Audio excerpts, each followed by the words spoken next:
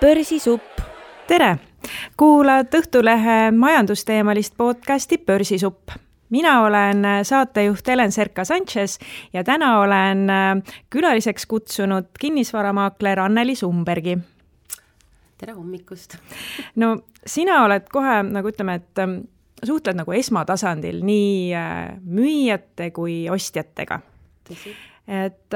kuidas sulle tundub, et milline see turu sentiment praegu on, et millised hirmud või ootused? No ühesõnaga ma panin natukene siin endale kirja ka, et arvestades seda, missugune see turu sentimenti, nagu sa ütled, siis meeleolu hetkel on, see on tegelikult väga kõikuv, et ei maksa nagu paralleele tõmmata selle eelmise krahhiga, see on nagu ülioluline, sest sentimenti nagu meeleolu tarbeks on ühesõnaga sellised kvantiteedi ja kvaliteedi indikaatorid on nagu natukene erinevad antud hetkel, aga ütleme põhimõtteliselt ikkagi turu sentimendi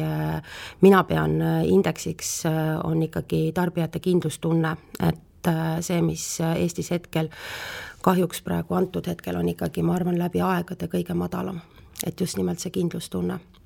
Et võib öelda, et selliste kiirete ostude ja müükide aeg on praeguseks läbi? Ma ei saa öelda, et ta päris läbi on, aga üks, mis on kindlasti selline hästi iseloomustav hetkel, on see, et inimesed on mõttepausil. Nad kindlasti kaaluvad, mida nad ostavad, kuidas nad ostavad ja eks see suuresti ongi see intresside määrade tõusmine on üks, mis on nagu hästi hirmutavaks faktoriks antud hetkel kinnisvaras. Kas on ka selliseid juhtumeid, kus, või tähendab, ilmselt on, sest sellest on kuulda olnud, et inimesed täiesti viimasel hetkel ikkagi loobuvad tehingust. Et mis see viimane hetk siis on? Ennem notarit helistatakse? Jah, ennem notarit tegelikult ma võin täitsa öelda, et see võib olla, see ei ole nüüd isegi, ütleme, praegusel hetkel, vaid seda on ka juhtunud nii, et ütleme, minu 7-aastases praktikas on olnud ka nii, et ma olen notari laua taga püsti tõusnud. Ja põhjuseid on erinevaid, eks ju, ma ei tea, kas täna ma ilmselt nendest siin rääkima ei hakka, aga jah, tegelikult on nii, et ütleme, meie siis maaklerid nimetame seda close imiseks, et siis ennem seda on ikkagi üks päev ja mul endal paraku juhtus eelmine nädal täitsa selline, oli hästi suur tehing ja müüja ootas vastust ja ostja oli tegelikult 100% kindel ja seal olid sellised nüansid, mis siis ilmnesid tegelikult ja ütleme, et see veeretamine käis circa 6 aega ja sellel päeval, kui me tõsiselt ootasime vastust, siis ootasime ja müüja nagu küsis minu käest mitu korda ja siis õhtul saime vastuse, et loobus ja põhjuseks, nagu ikka praegu, et see ruutmeetri hind ei ole õigustatud ja et paljuski, nagu ütleme, uued arendused, need hinnad on tänaseks päevaks sellised, et nad võib võrrelda siin kas Berliini või Brüsseli või Šveitsi hindadega ja minul antud hetkel klient otsustaski siis kinnisvara põhimõtteliselt peaaegu et sama hinnaga soetada Šveitsi. Ja Et tihti need loobumised, ma saan aru, need tulevad ikkagi sellise ostja poole pealt. Ostja poole pealt, jah, ma ei räägimegi praegu ainult, eks ju, minu kogemusest või siis sellest, mida ma olen kuulnud, mida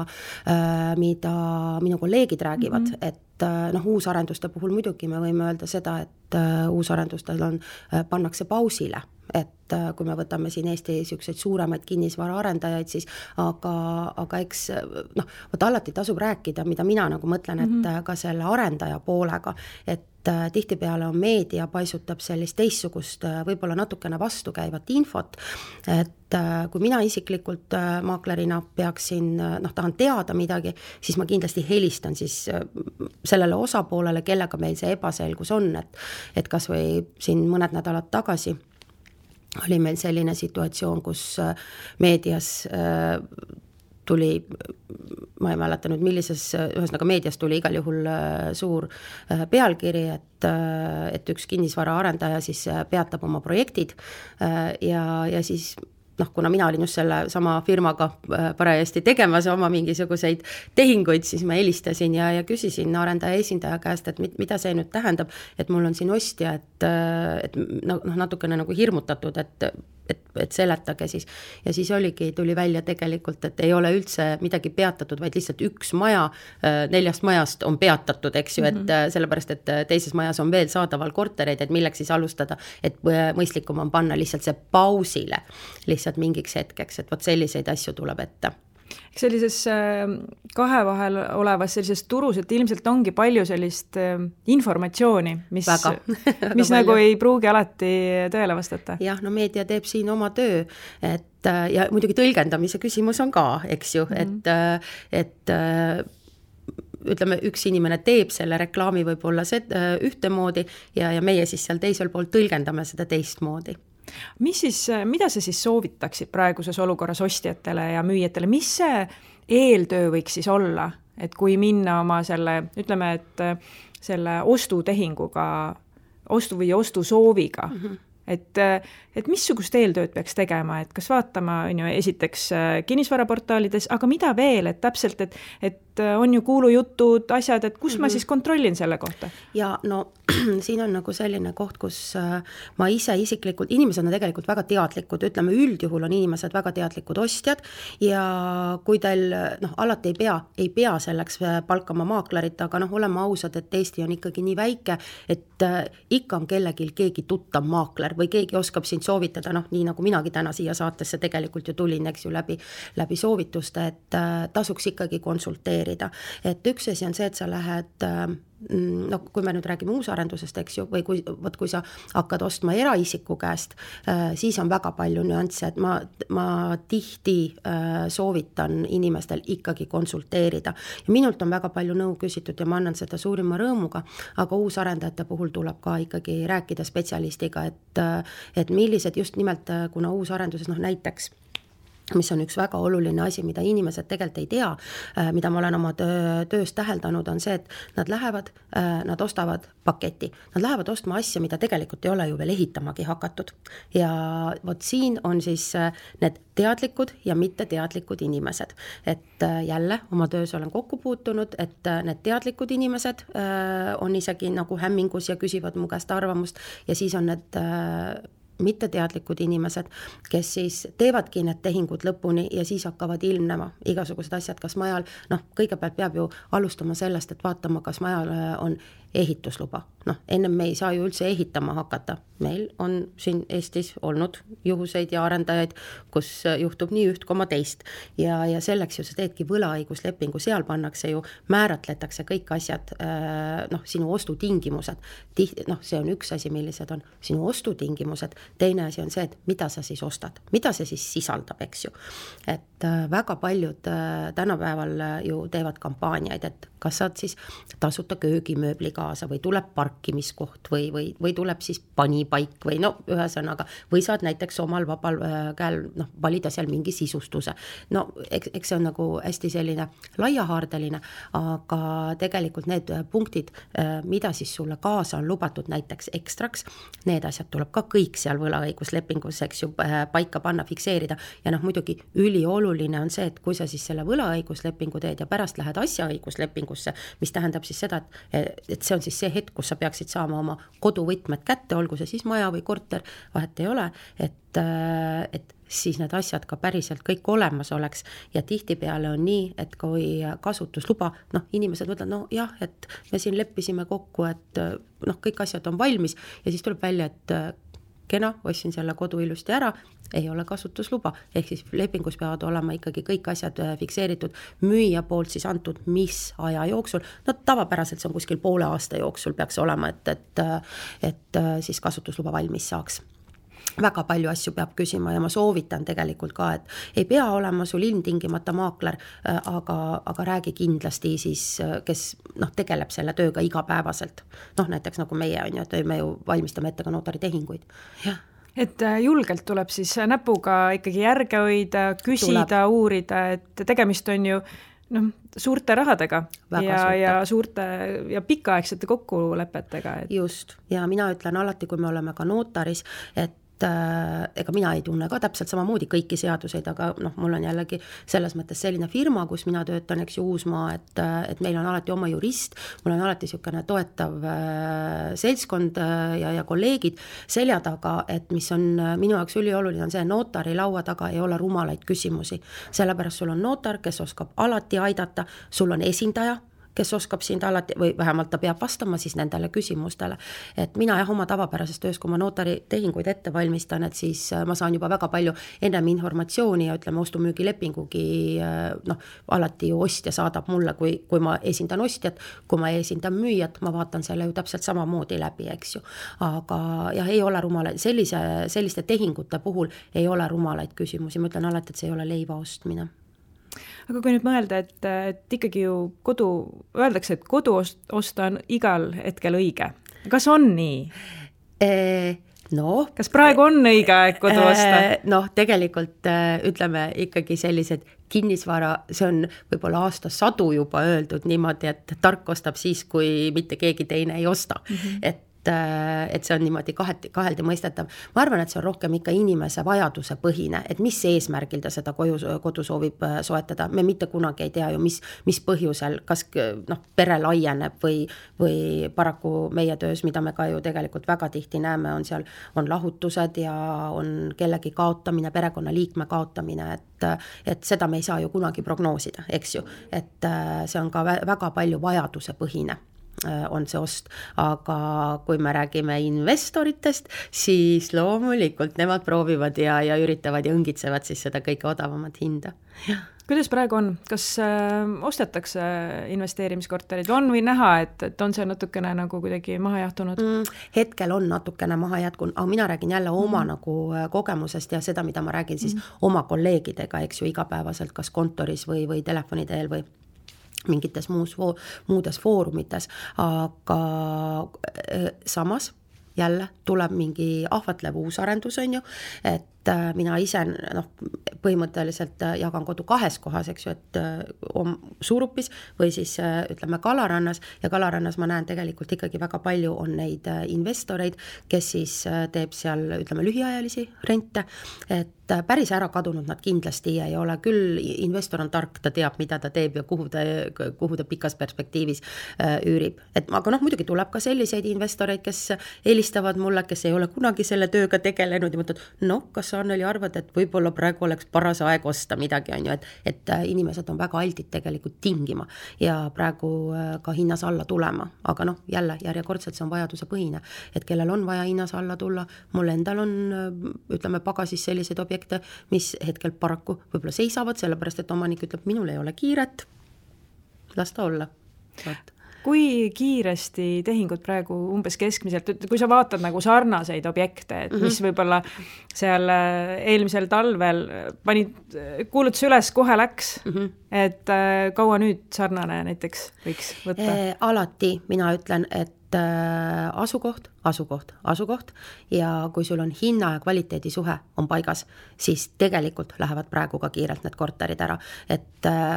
alati saab minna püüdma natukene ekstrat, aga kui sa lähed seda ekstrat püüdma, siis sa pead selle ära tõestama, mis selles korteris siis antud hetkel on nii head või et ma peaks selle nagu praegu kohe ära ostma. Et asukohti on kindlasti ja ma ütlen, et hinna ja kvaliteedi suhe on praegu, mis on väga-väga määrav. Et isegi uusarenduste puhul, et inimesed reageerivad,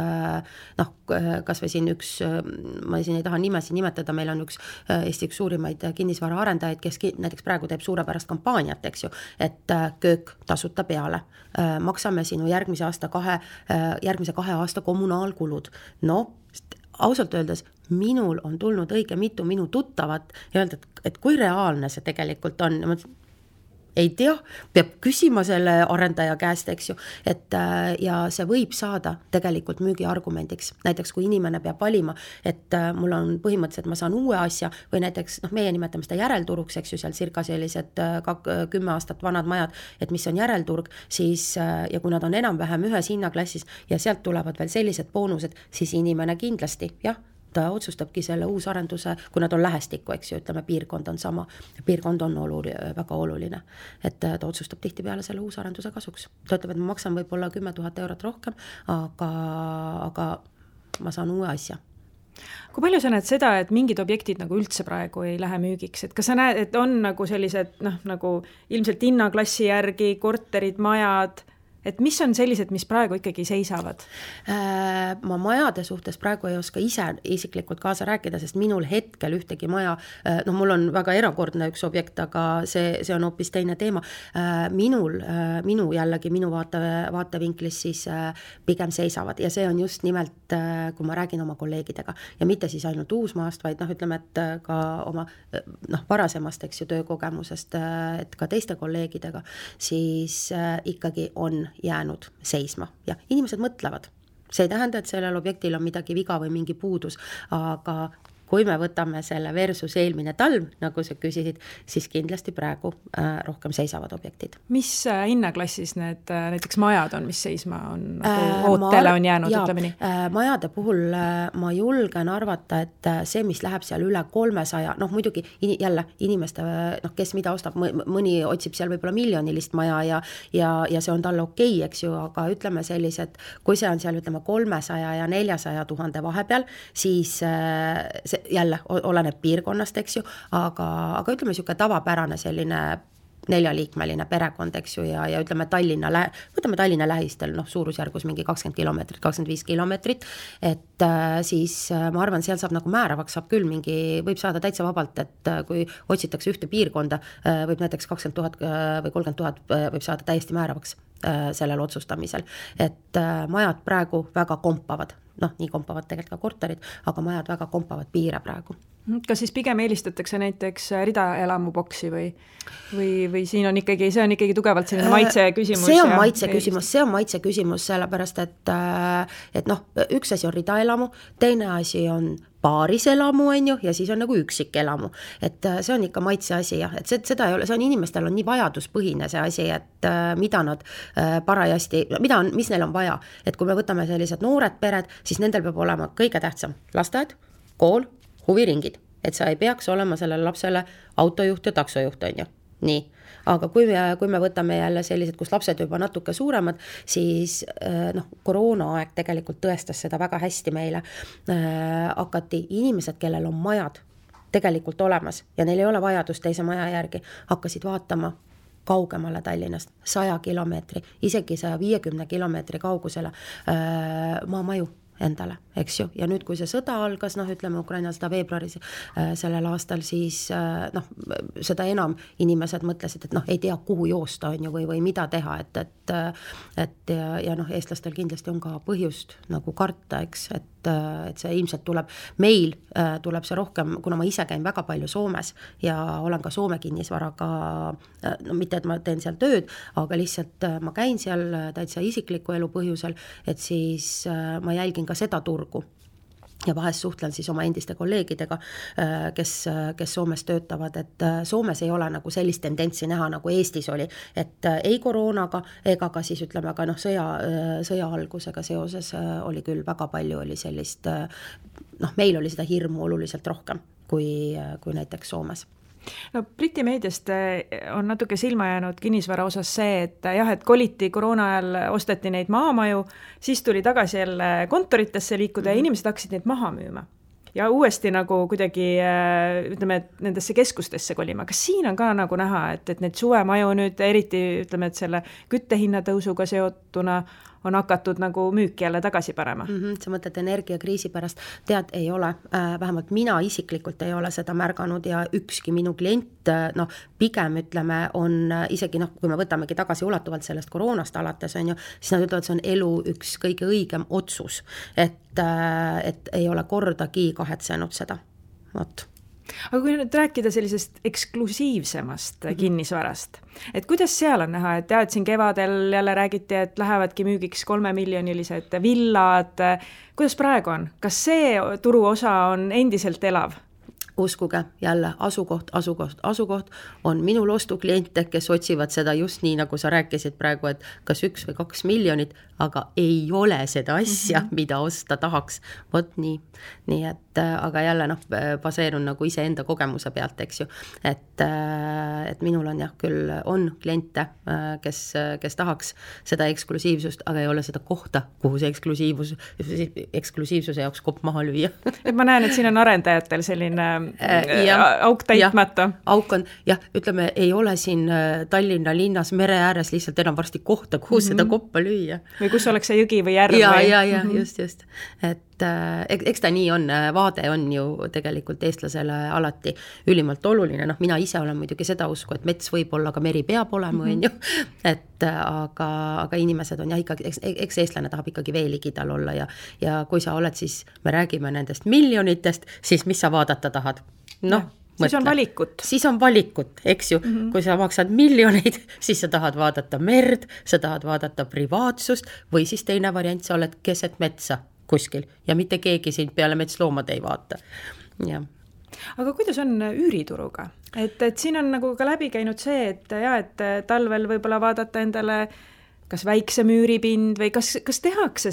praegu selliseid vahetusi ka, et võib-olla ennem elati natukene suuremal pinnal, aga nüüd otsitakse sellist odavamat üüripinda? See ei ole praegu hetkel kui me räägime selle aasta olukorrast, siis see ei ole sellega seotud. Küll aga kui me nüüd võtame jälle siis selle koroona aega, lähme kui see algus oli, siis seda ma võin täiesti oma tutvusringkonna pealt, nagu kui sa kuuled, mis räägitakse ja mida sa siis koged, et mis see reaalsus sul tööl tuleb vastu, siis juhtus ju see, et kaotasid inimesed töö, eks ju, millest sa siis kõige esimesena loobud. Kõige viimasena sa tahad ju loobuda sellest, et su perel oleks see hea olu. Esimesena siis loobutakse kas siis autodest, eks ju, siis vaadatakse, võib-olla tõmmatakse mingi, ütleme, huvitegevuste najalt natukene kokku oma seda pere rahakotti, aga vaat kui juhtub selline asi, et su peres kaotavad mõlemad pereliikmed ja kui seal on lapsed, eks ju, kui me räägime perest, mitte ütleme inimesed, kes elavad kahekesi, et kui me räägime leibkonnast ja mõlemad vanemad kaotavad töö või siis näiteks mõlema palka kärbitakse, su elustiil on, ütleme, selline olnud, et ma elangi näiteks seal ridaelamus või linnaservas või paaris majas, aga sul on ju pangalaen, eks ju, sul on ju autoliisingud, on ju, ja siis oli ikkagi seda käitumismudelit näha, et viimase hetkena läheb su kodu müüki ja sa lähed siis otsima seda analoogset lihtsalt odavamasse piirkonda, odavama pinna peale, et seda ma märkasin küll, jah. Seda siis nüüd? Nüüd, mitte just nimelt, mitte sõja ajal, vaid pigem koroona ajal. Et seda me saime siis koroona ajal näha, aga praegu sellist, ütleme, et minna mingi odavama pinna peale, mina isiklikult ei ole seda märganud. Et koduvahetusi ikka soovitakse siin seal on ju, et kes soovib täitsa maale minna elama või kes tahab tulla linna elama, aga see nagu ei ole üldse praegu selline märkimisväärne. Aga üüriturul on räägitud ka see, et hakati hindu tõstma. Et kuidas praegu on, ma saan aru ka, et ju, kes on sellised investeerimiskorterites on üürnikud elavad sees, et neil on jälle see Euribori surve ka tõsta üürihindu, et kui palju seda tehakse? Ja, üürihinnad, ütleme praegu, antud hetkel, kui me võtame nüüd sügist, pigem ma räägiks võib-olla sellest septembri lõpust on ju, et siis on hinnad langenud, aga see on Eesti kinnisvaraturul on tegelikult kogu aeg olnud selline tendents, et hinnad tõusevad juuli, augusti keskel ja septembris hakkavad siis jälle vaikselt langema, eks ju, et selleks on põhipõhjused on loomulikult, eks ju, et tulevad inimesed, noored tulevad õppima, eks ju, Tallinnasse ülikoolidesse või siis lähevad Tartusse või ükskõik kuhu, et seda siis saab nende kahe suure linna vahel seda jälgida. Aga tõsi on see, et hinnad praegu antud hetkel langevad. Mis jääb, eks energiakriis, ütleme, kui nüüd see energiakriis meil siin oli, siis jälle, mida siis mina kogesin, eks ju, et minu, kelle siis kortereid mina olin jooksvalt andnud üürile, kas eelmine aasta või selle aasta alguses isegi,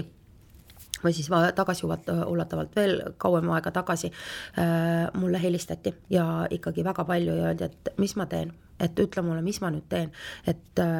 noh, ütleme, toome siis lihtsalt näite, et muidu siis inimene maksab 650 € kuus, ütleme siuke Kalamaja või kesklinna, noh, siuke okei korteri eest ja pluss siis kommunaalideks ja siis ühtäkki Kalamajas on veel seda tendentsi oli väga palju näha, kus oli gaasiküte ja noh, isegi minu enda väga hea sõber, kes elas ka üürikorteris, noh, mitte üldse minu kaudu saadud üürikorter ja maksis siis vist üüri, maksis 500 € Kalamajas ja nad olid harjunud, et talveküttearved, noh, koos elektriga on enam-vähem siukene 200-225 ja siis on sul põmm ja järsku on 450, sa ei ole ju arvestanud sellega, sa oled arvestanud, et sinu 750 € maksimum läheb sul siis selle kodu peale ja siis kõik muu läheb inimesel nii nagu sinna, kuhu ta on siis iganes, mis elus vajalik on, eks. Et ja tõesti, et mis ma teen, ma ütlesin, no mis sa teed, kirjutad omanikule, küsid ja ma ütlen, et minul isiklikult kõik korterid, kes mulle helistasid korteri omanikud, kes siis langetas, targemad tegid niimoodi, et nad tegid selle ainult selle langetamise perioodi, näiteks seal ütleme 200 ja 300 € võrra 3 kuuks, just nimelt selleks, et nagu vaatame, jälgime, mis saama hakkab, kui stabiliseerub olukord, läheb jälle kõik tagasi, et langetati üüri igal juhul, aga praegu jah, antud hetkel on, ja muidu pakkumisi on lihtsalt nii palju ka, et see on ka üks põhjus. Et praegu üüri nagu korterite nappust üüriturul siis ei ole? Ei ole. Et noh, muidugi see oleneb, kuhu sa tahad saada, eks ju, et ja mis see hinnaklass, sest hinnaklass on praegu küll, kui sa vaatad nagu, noh, võtame selline, no hästi, ütleme, kõige populaarsemad on tegelikult ikkagi, ütleme, Kadriorg, Kesklinn ja Kalamaja. Noh, oleme ausad, nii on, eks ju, no Uue Maailm ka tegelikult see käib Kesklinna alla, siis seal ikka pakkumist on. Et täiesti seinast seina, et noh, igaüks siis vaatab vastavalt oma rahakotile, eks ju. Kas on mingeid hinnaklasse, kus nagu üldse korterid saad jälle? Ma saan aru, et selline see odavam ots on nagu täitsa... Ja on küll, et ja paraku tegelikult see on see, mille järgi on kõige suurem nõudlus, et need on need noored, kindlasti me ei saa praegu jätta mainimata seda, et on Ukraina inimesed, eks ju, et siis nende selline lagi on, ütleme, nad on arvestanud kuskil 500 € kuus, noh tegelikult ideaalis oleks see ikkagi siukene 350 kuni 450 ja kui me räägime nagu noortest ja ukrainlastest. Ja selliseid korterid nagu üldse praegu ei ole. Mis olukorras sellised, kui me räägime Tallinnast, eks Tallinnast neid ei saa? No mis olukorras need on? No tihtipeale seal on ahjuküte, eks ju, alustame sellest, eks. Noh, tänapäeval võib-olla enam sellist asja ei ole, et tualetiruum on kuskil õue peal, aga ütleme, kui me kerime mingi 10 aastat tagasi, siis see siin Kalamajas oli väga tavapärane, et tualet oli koridor. Ja, just nimelt, eks ju. Aga ütleme, et ega nad on elamiskõlblikud, keegi on ju seal sees elanud ja kuidagi moodi seal hakkama saanud, aga kindlasti ütleme niimoodi, et võib-olla sellist meie mõistes siis sellist sanitaarremonti vajavat. Ja, just. Aga sa ütlesid, et sul on 7 aastat oled maaklerina töötanud. Ilmselt oled sa näinud päris selliseid huvitavaid aegu, et mida tähendab praegusel hetkel maakleri töö, et mida peab rohkem tegema, vähem tegema, et kuidas on see muutunud nüüd ütleme koroonaajaga võrreldes? Vot naljakas on see, et kui me kõik kartsime seda koroona aega, siis mina pean tunnistama, et minu kõikide aastate vist kõige edukam aasta oli see esimene koroona aasta ja ma ei tea, kuidas selline asi juhtus, aga ükski see objekt ei tulnud mulle müüki sellepärast, et koroona on absoluutselt, eks ju, et lihtsalt kuidagi niimoodi juhtus, aga no ütleme, mis siis on? Esiteks maakler ju üldjuhul on ta esindab mingisugust brändi, eks ju, nii nagu mina esindan Uusmaad, aga nagu ma just tegelikult see nädal ka oma kontorijuhtidega rääkisin, et ega siis, noh, ütleme, minu klient ei loo ju suhet tegelikult, noh, selle firmaga, vaid ta loob ju ikkagi maakleriga selle suhte, usaldussuhte või mis iganes, et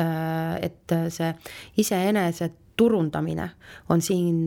kõige tähtsam, noh sellist asja, et võib-olla, et mina ei ole sellise buumi ajal üldse kunagi maakler olnud, et noh, mina olen seda tööd 7-8, hakkab kohe jooksma, et seda buumi mina iseenesest, noh, ütleme, kus väideti, et maaklerite sissetulekud on sellised, et noh, et mina ei ole ise sellisel ajal töötanud, aga eneseturundamine kindlasti ja noh, minul on kindlasti väga selline oma stiil ja oma viis, kuidas ma seda teen, et ma üritan teha sotsiaalmeedia postitusi, aga naljalt ma selliseid postitusi üldse ei tee, kus ma reklaamin oma mingisuguseid objekte, mida ma müün, vaid mulle meeldib teha seda siduda kuidagi minu endaga, minu ütleme isikliku eluga, kas ma käin kuskil või teen või mul tuleb mingisugune mõte, et kas või kui ma reisin, on ju, et siis ma tegelikult ju alati noh, ka ütleme sõprusringkonnas või perega, kui me reisime, et kõik naeravad, et noh, kui mina arvutit kaasa võtta ei saa, siis mina reisil olla ei saa, sellepärast et mul ei ole vahet, mul on telefon, mul on arvuti, ma teen tõsiselt 24 tundi võin tööd teha, eriti kui siin aastaid tagasi käisin Balil, eks ju, et meil on ju meeletu see ajavahe, vahet ei ole, ma tegin ikka tööd, et midagi tegemata ei jää, et see on ikka isikupõhine, kuidas inimene ise ennast turundada suudab ja teistmoodi, noh, ma ei tea, kas ma teen teistmoodi, ma arvan, et vähemalt ma tahan uskuda, et ma iga aastaga mind märgatakse rohkem, on ju, et minu sõnum ongi tegelikult rohkem see, et ma ei ole väga, vaata reklaam on selline tänamatu asi, kui sa teed seda, noh, ütleme, kas postituse kellegi postkasti või teed sa siis seda raadios või teed sa televisioonis, et kus sa siis tead, kui palju seda tagasisidet sealt tuleb, et või siis nagu paaniliselt panna flaiereid postkastidesse, eks ju, ma arvan millegipärast, et sina oled ka saanud mõne flaieri ikka oma elu jooksul. Ikka kuskil ju ikka näeb. Ja, just, et oma postkasti, eks ju, et ma seda usku väga ei ole, et ma olen jah, pigem selline, pigem ikkagi ma arvan, et ma olen selline maakler, keda soovitatakse ja alustanud ju, me kõik ju alustame tegelikult niimoodi, et kas kellegi sugulase või parima sõbra või sõbranna kodumüügiga, nii nagu mina omal ajal alustasin, eks ju, et ja siis läheb, kui su keegi väga hea sõber või sõbranna soovitab sind, näiteks juba noh, kellelegi oma kolleegile ja siis see kolleeg omakorda soovitab jälle kedagi ja siis kelle kodus oled maha vahepeal müünud, soovitab oma kolleegile, et ma olen jah, pigem seda tüüpi maakler, aga ma ütlen, et minu jaoks on hästi nagu tähtis, ma arvan, et mina maaklerina, kas ma nüüd just teistmoodi asju teen, aga mul on tähtis see, et ma oleks nagu õigel ajal õiges kohas ja see õigel ajal õiges kohas olemine on noh, ükskõik mis ma astun praegu siit, lähen ära, astun uksest välja, eks ju, et kas ma libastun, keegi püüab mu kinni ja sa võid sealt saada kontakti, eks ju, et kõige tähtsam on olla õigel ajal ja õiges kohas. No siin koroona ajal kuulis väga palju, et selline maakleri töö sai väga popiks, et kõik hakkasid maakleriks sellel hetkel. Et no seal on igasuguseid kuulsaid nimesid ja tundus, et see nüüd ongi see koht, kus nüüd olla. Et aga et väga paljud ikkagi ei jäänud püsima sellesse ametisse, et miks see nii on? Et kui keeruline see alustamine ikkagi on? Kuidas näiteks sina, noh, sa ütlesid, et jah, et sul nagu oma tuttavad, aga ma olen ka kuulnud, et on täitsa ostukeskustes täpselt käidudki rääkimas ja tutvusi loomas. Et mis see takistuseks saab siis algajatel? Noh, ütleme siis niimoodi, et mina tegelikult maakleri tööd alustasin üldse sedasi, et mind käidi maakleriks mu oma väga hea sõbranna, kes on tänaseks minu, noh, meil ei ole vaata ülemuse allumuse suhet Uusmaas, vaid meil on kontorijuhid, eks ju. Et siis minu sõbranna käis mind korduvalt palumas, eks ju, et tule ja proovi ja ma ütlesin, ei, noh, kuna mul oli väga selline stabiilne töö ja siuke väga, noh, ei, siis mulle tundus ka, et ei, mina ei tea, et kuule, et kui me ikka aeg-ajalt näeme, et siis sa küsid, et noh, et kas sul on kedagi tuttavad, kes tahaks midagi müüa, et see ei ole nagu minu stiil üldse. Aga siis läks aastaid ja mina tulin sellest teisest kohast ära ja mõtlesin, ma võtan tegelikult siukese pausi enda elus, on ju, et et mul oli see võimalus ja et ma täiesti mõtlen, nii et ma olin, ma enam isegi aastaid ei mäleta, see on tõesti väga ammu, aga ma tean seda, et ma olin viimast päeva, olin peale jõule tööl ja mõtlesin, et et see uus aasta tuleb siis minule selliselt, et mina nüüd hakkan puhkama ja ma arvan, et see oli mingi jaanuari 2. nädal, kui minu üks sõbranna moelooja võttis muga ühendust, ütles, et kuule, et äkki sa tahad mulle turundusjuhiks hakata, ja ma tahtsin puhata ja siis ma olin ühtäkki selles karussellis ja siis ma jõudsin juba ühte Eesti tunnustatud ortopeediakliinikusse ja lihtsalt korraks asendama ja sinna ma jäin ja siis ma mõtlesin, et aga see ei ole ikkagi see, et äkki mul nüüd on nagu see aeg ja äkki ma nüüd siis proovin ja nii, et ma võtsin ise oma sõbrannaga ühendust, ma ütlesin, aga seal on ainult üks aga, kuidas ma olen nõus seda tööd tegema. Mitte, et mulle seatakse eesmärgid, sest et see on mina ise, eks ju, et ma ise vaatan,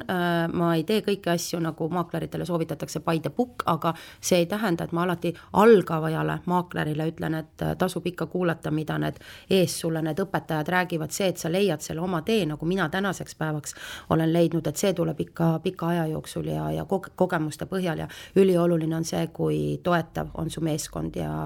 mina omal ajal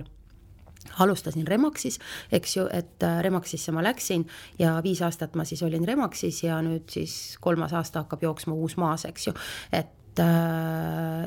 lihtsalt selline maakleri töö, miks ei jää püsima? Püsima ei jää sellepärast, et sa saad selle, ma tean küll, kus selle küsimusel ei ole tegelikult konksu, aga ma tean küll, mida sa mõtled, see on tegelikult oma tutvusringkonnaski ja on ka meie büroosse jõudnud mõni selline, et ma siis proovin. Ja siis ongi see keegi tore, sinu oma keegi tutvusringkonnast, kas või peretuttav, ja ütleb sulle, et pane mu maja müüki. Ja sa saadki sealt võib-olla esimesel korral, hea õnne korral väga hea vahenduse ja see lööb nagu sul täiesti, et vau, mõtle, iga kuu teenin niimoodi. Aga tegelikult need asjad üldse nii ei ole, et minul läks selles mõttes hästi, et minu esimesed vahendused olid pigem ostuklientidega ja minu oma onutütar on ju, et leidsime talle kodu ja siis hakkad sa sealt nagu vaikselt ise leidma, kindlasti see on hästi tore, kui sul on toetav meeskond on ju, kes ka ju reklaamib, et meil on, teeb sinu kohta postitusi ja asju, aga eelkõige ma usun küll, et see mitte püsima jäämine on see, et issand jumal, maakleri töö ei ole see, et sul on iga kuu stabiilne sissetulek ja see inimene, kes hakkab maakleri tööd tegema, peab arvestama seda, et tal võib olla nullikuusi. Minul on olnud korduvalt nullikuusi, mis tähendab, paneb sind, eks ju, palju rohkem liigutama, palju rohkem pingutama aga kui sa oled harjunud sellega ja sa kas oma sõprusringkonnaski tuleb see mul tegelikult väga tihti esile see, et mina ei saaks sihukest tööd teha, kuidas sa saad niimoodi, et sul on 2 kuud nagu mitte mingisugust sissetulekut ei ole, et mul on ikka vaja, et mul kindlal kuupäeval mingi raha laekub kontole ja siis ongi, sa saad alguses hurraa selle ühe mingi suure vahenduse kätte, eks ju, läks hästi ja siis tuleb see tühjus. Sa ei mõtle, et sa sellest ühest müügist peaksid nagu tükk aega võib-olla ära elama? Võib-olla pool aastat. On ju, et see on, kui sul on, mina alustasin seda ikkagi niimoodi, et meil oli pere, eks ju, mul ju mees teenib normaalselt, eks ju, et ma võtsin seda alguses natuke nagu hobi, seda maakleri tööd, on ju, sest see on fun, aga tänaseks päevaks ma ütlen ausalt, et ma hobi korral võiks teha 1 kord nädalas mingisugust muud sellist toredat asja, mida ma vahest väga harva käingi tegemas siis oma endises kunagises töökohas, eks ju, et käin asendamas, kui seal on vaja, et seda võib juhtuda näiteks niimoodi, et 3 kuu jooksul 1 või 2 päeva, et vot see on mulle hobi, sest need on nii ägedad inimesed, et mulle need meeldivad, aga seda tööd, näiteks tänaseks päevaks maakleri tööd, ma väga ei kujuta ette, et ma tahaks, et ma oleks see inimene, kes hommikul kella 8 kuni kella 5 või 6 käib kuskil tööl, et aga sa pead väga selgeks tegema, milline su elustiil on, millised su kohustused on, et need kohustused ju peavad sul pere ees ja iseenda ees täidetud olema, eks ju, või siis panga ees on ju, või liisingute ees, mis siis iga inimene endale võtnud on, et ma arvan, et seal on see alguses see hurraa ja vau-efekt on ju, ja siis sa mõtled, ma lähen nagu järgmisesse kohta ja järgmisele peole ja seal ma räägin, kui kõva maakler ma olen, on ju, see ei pruugi üldse niimoodi minna, et minul on ka olnud ju väga palju tagasilööke, et see maakleri töö kiiresti ja rikkaks ausõna ei vasta tõele, jah, on väga raskeid aegu ka. Aga kuidas nüüd, muidugi on keeruline kindlasti öelda, et mis see keskmine objekt on, aga kui palju sellega, kas ühe, ma ei tea, 4-toalise korteriga kesklinnas, palju sa tegelikult sinna aega panustad ja palju sa sellega nagu tegeled? Väga palju tegelikult. Eks me kõik tahaksime siukseid ideaalseid, et on olnud minul ka ja päris palju selliseid tehinguid, kus sa, vaata, esiteks, kui see objekt, ükskõik mis asi see on, siis sulle müüki tuleb, et alustame siis sellest, et kui sa selle müüki võtad, sa lähed ju kõigepealt selle müüjaga kohtuma, ükskõik kes ta siis on, sind on soovitatud, sa lähed sinna või on see keegi su tuttav. Nii, lähed, kõigepealt sa ju teed, eks ju, küsid inimese käest, mis need teie ootused siis on, eks ju, et mis on hinnaootus, kui kiirelt te soovite selle maha müüa, kui suur see ootus on, kui kiirelt te olete nõus välja kolima, et olete valmis välja kolima, et mis te siis edasi teete, kui me müüme selle kodu, ja mul on olnud kordi, kus ma olen ühe päevaga objekti maha müünud, eks ju, ja järjekordki on ukse taga, et sa pead need asjad nagu inimesega ennem selgeks tegema, et aga panust, ütleme, see on niisugune, see iga maakleri unistus, eks ju, et sa müüd 1 nädalaga või 2 nädalaga maha, aga ma toon seinast seina, ütleme keskmiselt on, ütleme niisuguse tavapärase, võib-olla 4-toaline ei olegi hea näide, 4-toaline on niisugune, isegi natukene niisugune eksklusiivsem ja neid on vähe saada, et võtame pigem niisugused 2-3-toalised, et need on ju põhi sellised pagasis olevad asjad, mida müüakse, korteritest räägime, et hea on, kui ta läheb niisuguse 1-2 ära. Võib ka olla, et läheb 3-4 kuud on ju, aga sa pead tegema kindlasti kogu aeg analüüsi, mis on valesti. Mina isiklikult, kui mul on mingis piirkonnas, siis mina kindlasti räägin oma kolleegidega, kellel on kas või ükskõik, nad ei pea olema uusmaa maaklerid kuskilt mujalt kontorist, kellega oled suhelnud või mingil põhjusel koostööd teinud, et näed, nii, teda ma tean, ma helistan talle, küsin, kuidas sinul selle objektiga läheb, sa pead nagu andma sellele müüjale tagasisidet, et ideaalis, ütleme siuke keskmine on ikkagi selline 1-3 kuud oleks see ideaalne. Kui see siis jääb venima, siis peab hakkama ju tegelikult vaatama, et mis siis valesti on, eks ju. Et enda puhul, mis ma võin näiteks tuua näite, on alati nagu, mul on jube lihtne öelda, sellepärast, et mina teen turu-uuringu. Ma räägin alati meie hindajatega, ma küsin meie hindajate käest ja see ei ole niimoodi, et ma astun sealt uksest sisse. Mul on väga tihti, et lähen kellegile külla, mis sa Anneli arvad, palju mu kodu maksta võib? Mina ei tea, palju sinu kodu maksta võib. Aga kui nüüd või see müüja ütlebki nii, ma tahan seda summat nüüd saada, aga sa näed, et see ei ole reaalne. Kas sa siis ütled või mis siis järgneb sellele? Ja ma ütlen, mis järgneb sellele, see on väga lihtne tegelikult, et siis ma seletan ära, ma ütlen, et sa oled mõelnud, et sa müüd selle, et see asi oleks võib-olla piltlikult natukene selgem, võtame siis niimoodi, et meil on siin selline 150 000 maksev korter, ütleme selline ilus 2-toaline 150 000 maksev korter, toome lihtsalt näite, ja ta mõtleb, mina tahan 170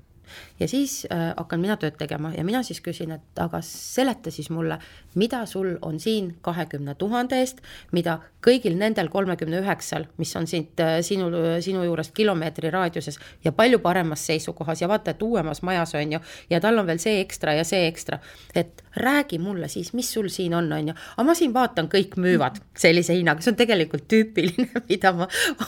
kuulen ka oma sõpradelt ja tuttavatelt või sugulasteltki, eks ju, aga kõik müüvad.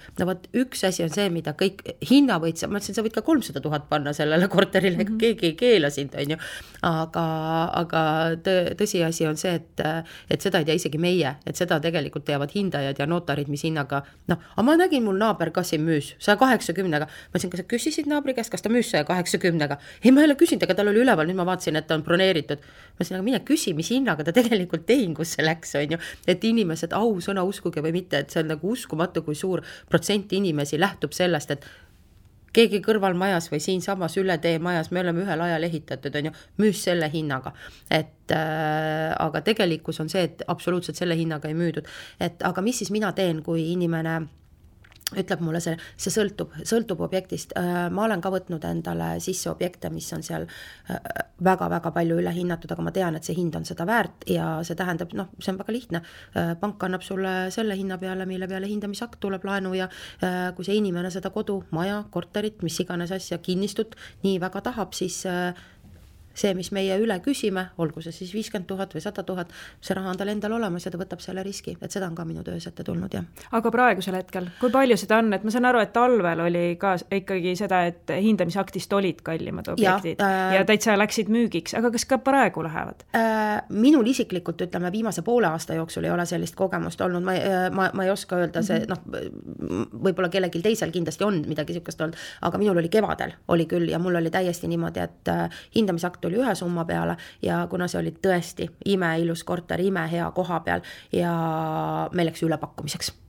Vot, see on ka üks ebameeldiv olukord, sellest võime teinekord rääkida, kui maakler pannakse olukorda, kus sa füüsiliselt näed, et sa tegelikult, need inimesed tulid, nad olid esimesed, nad ütlesid, et nad tahavad, on ju, ja nii edasi, ja siis tuleb keegi teine ja ütleb, aga siin on see, mis sina teed siis, on ju, sinu eesmärk on ju, tähendab, su kohustus on müüa huve kaitsta, on ju, süda tilgub verd, et kevadel mul oli, aga nüüd pool aastat mul ei ole sellist asja olnud, et hindamisakt ei tule täis. Ja kui minu jaoks absurdne on hind, siis ma pigem siis loobun selle objekti müüki võtmises, sest et ma soovitan siis üldiselt kas ise proovida, et vaadata, mis siis on, et ma olen alati olemas, et võite nõu küsida, aga ja seda on märkimisväärselt palju tegelikult juhtunud, et inimesed tulevad ja ütlevad, ei, kui sa tead, et sul oli ikkagi õigus, on ju. Et siis on juba hoopis teised taktikad, mida me siis hakkame kasutama, aga jah, et neid olukordi on, neid oli ja ma olen tõesti kindel, et selliseid olukordi tuleb veel, aga see peab olema väga hea objekt, et niisama naljalt seda ei osteta. Ma lõpetuseks uuriks veel, et mis arvad, milline see talv tuleb just maakleri pilgu läbi, et millist, palju tööd ja kui rasket tööd sa nagu ootad ees? Maakleri töö, ta ei ole raske, ta on huvitav, ta on kindlasti võib-olla, ta ei ole kontimurdav, vaata füüsiline ta ei ole, eks ju, aga ta on vaimselt hästi selline, see peab olema väga hea psühholoog ja väga hea kuulaja ja väga hea nõuandja, on ju, ja tihti peale seisma 2 tule vahel, on ju, aga ma arvan ise isiklikult, kui ma juba vaatan, et see praegu juba liigub sinna suunas, et see talv tuleb ära ootav.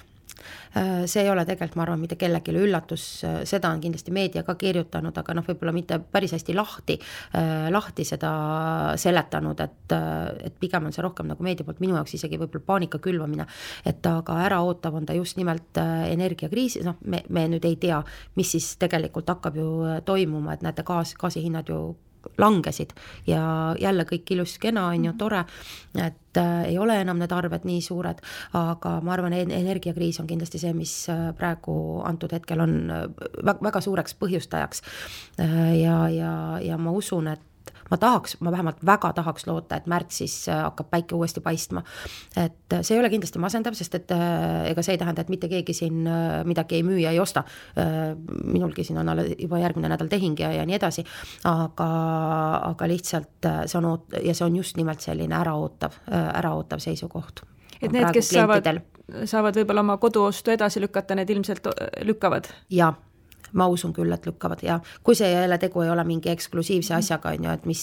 ütleme seal võib-olla mingisugune ka tõesti paarismaja või rida elamu või mingisugune penthouse kuskil mere ääres, eks ju, et sinna võib olla selline tormijooks ja seal võibki tulla enampakkumisi ja ülepakkumisi, aga jah, ütleme, et inimesed pigem on äraootaval seisukohal.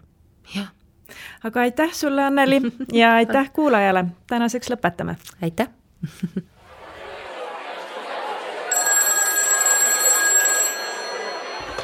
Börsisupp